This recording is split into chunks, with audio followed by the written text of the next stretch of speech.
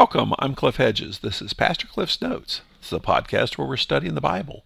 We're working our way through the book of Acts. Today is episode 276. We're looking at Acts chapter 16, verses 25 through 34. Let's read our passage.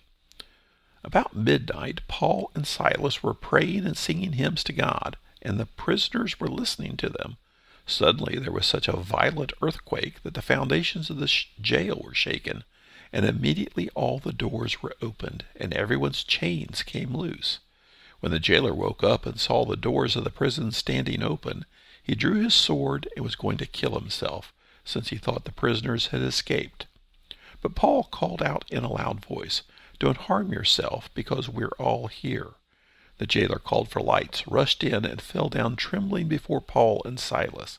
He escorted them out and said, "Sirs, what must I do to be saved?" They said, "Believe in the Lord Jesus, and you will be saved, you and your household." And they spoke the word of the Lord to him, along with everyone in his house. He took them the same hour of the night and washed their wounds. Right away he and all his family were baptized. He brought them into his house, set a meal before them, and rejoiced because he had come to believe in God with his entire household. This is the second missionary journey with Paul and Silas. And they are in Philippi. They had encountered the slave girl who followed them around for a few days, proclaiming, "These are servants of the Most High God," and they're proclaiming a way of salvation, which sounds like free advertising, except it just confused things because those words didn't mean anything to people in Philippi, because the only people that would really mean something to would be Jews. And we've already seen there just weren't many Jews in Philippi. When they went to the place of prayer where the Jewish people gathered, it was just women there. There were no men.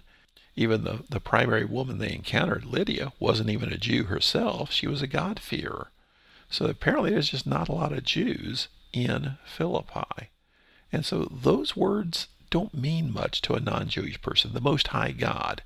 Well, for someone steeped in the Old Testament, you understand the Most High God, who is Yahweh, the Creator, the one true God. But for someone in the pagan area of Philippi, it doesn't mean anything. There's gods all over the place. And similarly, this idea of the way of salvation. In the Jewish mindset, understanding salvation is one thing. You understand you're a sinner before God, and how are your sins taken care of? But in the pagan land of Philippi, those words just don't have any meaning. So Paul had enough of this servant girl fortune teller bothering him, and he cast the demon out of her. And along with that, cast out the prophet from her owners. So there was accusations. They dragged Paul and Silas in before the town leaders and had three basic accusations. One, that they were Jews. So whatever that means. I guess can't trust them.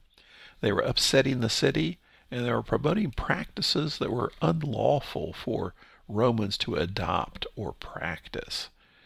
And because of that, they were then flogged and thrown into jail. So that's where we pick it up in verse 25. So about midnight, Paul and Silas were praying and singing hymns to God, and the prisoners were listening to them. So we don't know how many prisoners are in this jail, but they're listening to Paul and Silas pray and sing hymns. They've been beaten severely. They're now locked in stocks. That is, their feet are in these big clamps, and they're probably chained to a wall. It's a pretty miserable existence, but they're singing hymns and praying, and they've got an audience with all the other prisoners that are there. Verse 26, suddenly there was such a violent earthquake that the foundation of the jail were shaken, and immediately all the doors were opened, and everyone's chains came loose. So earthquakes are common in that area, but earthquakes don't open the doors of jails and release everyone from their chains. But this earthquake did. So obviously this is an act of God here to specifically release Paul and Silas. But notice it says everyone's chains came loose. So the implication there is everyone in the jail now. The door is flung open, and their chains come off. They're released from these stocks that they're locked in. Everyone's got an open path to the door, and you would think everyone would escape. But verse 27, when the jailer woke up and saw the doors of the prison standing open, he drew his sword and was going to kill himself, since he thought that the prisoners had escaped. Jailer's personally responsible for keeping the prisoners. And in the Roman world, the penalty of allowing prisoners to escape quite often was death, and a pretty brutal death. Assumed he was about to die, and probably a very gruesome death at the hands of Roman soldiers, so he was going to kill himself as the honorable way out. But verse 28, Paul called out in a loud voice, "Don't harm yourself, because we're all here." Again, the assumption that Paul didn't say, Silas and I are both here. We are all here.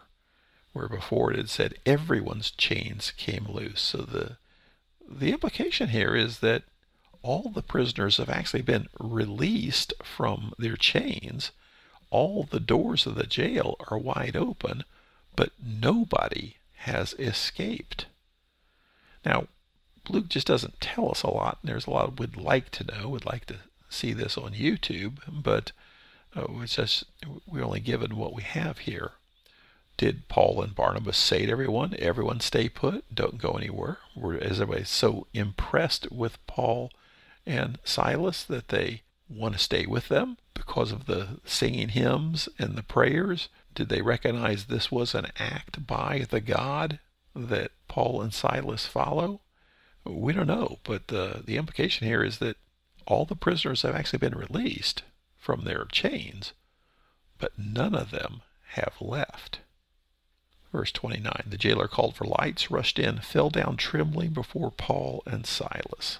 He escorted them out and said, "Sirs, what must I do to be saved?"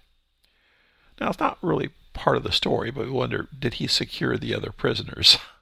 I would assume he did, but that's really not the point of the story.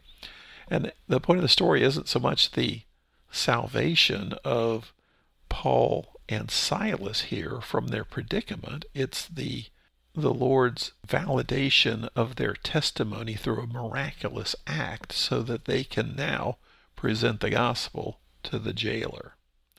So when the jailer says, "Sirs, what must I do to be saved?" It's speculation as to what he actually means. Again, we, in our understanding, from the Judeo-Christian understanding, we would say, what must I do to be saved? Meaning, what must I do to be put in a right relationship with God? How will my sins be taken care of? Now, is he asking, what can I do to save my life since there's been a jailbreak? Well, it really hasn't been a jailbreak. Nobody escaped. Everyone is still there. And as far as ending his life, Paul stopped him from killing himself. So what does he actually mean? We don't know. Has he heard the stories of the slave girl who was going around proclaiming these men are proclaiming a way of salvation?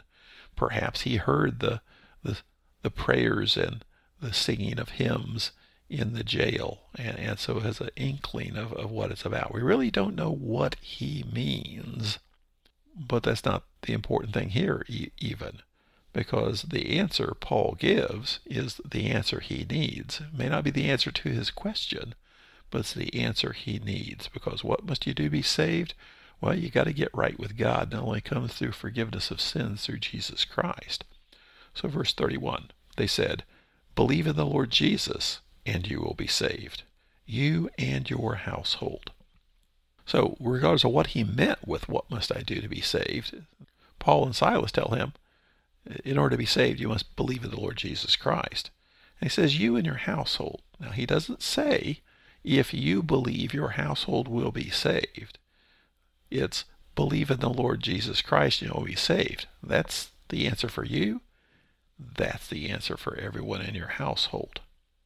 Verse 32, and they spoke the word of the Lord to him along with everyone in his house. So everyone hears the gospel. There is no proxy salvation. Nobody gets saved because somebody else has heard the gospel. Everyone hears the gospel. So Paul and Silas proclaimed the gospel to the jailer, but also to everyone in his household. Verse 33, he took them the same hour of the night and washed their wounds. Right away he and his family were baptized.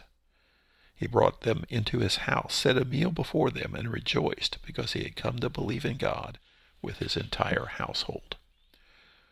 So we see him now acting with mercy toward Paul and Silas, washing their wounds, feeding them, inviting them into his home.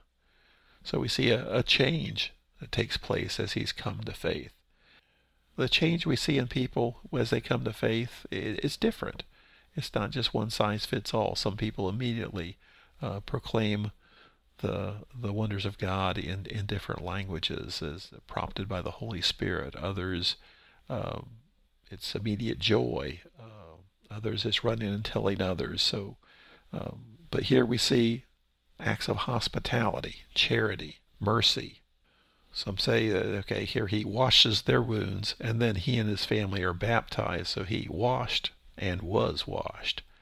He washed the wounds of Paul and Silas, and they washed away his sins in baptism. You can make all kinds of comments there, but here we see God at work providing a miracle, not just to release Paul and Silas, but to authenticate their message and provide the miraculous event so that the jailer and his household can come to faith. Thanks for joining me. Join me again next time as we continue working through the book of Acts.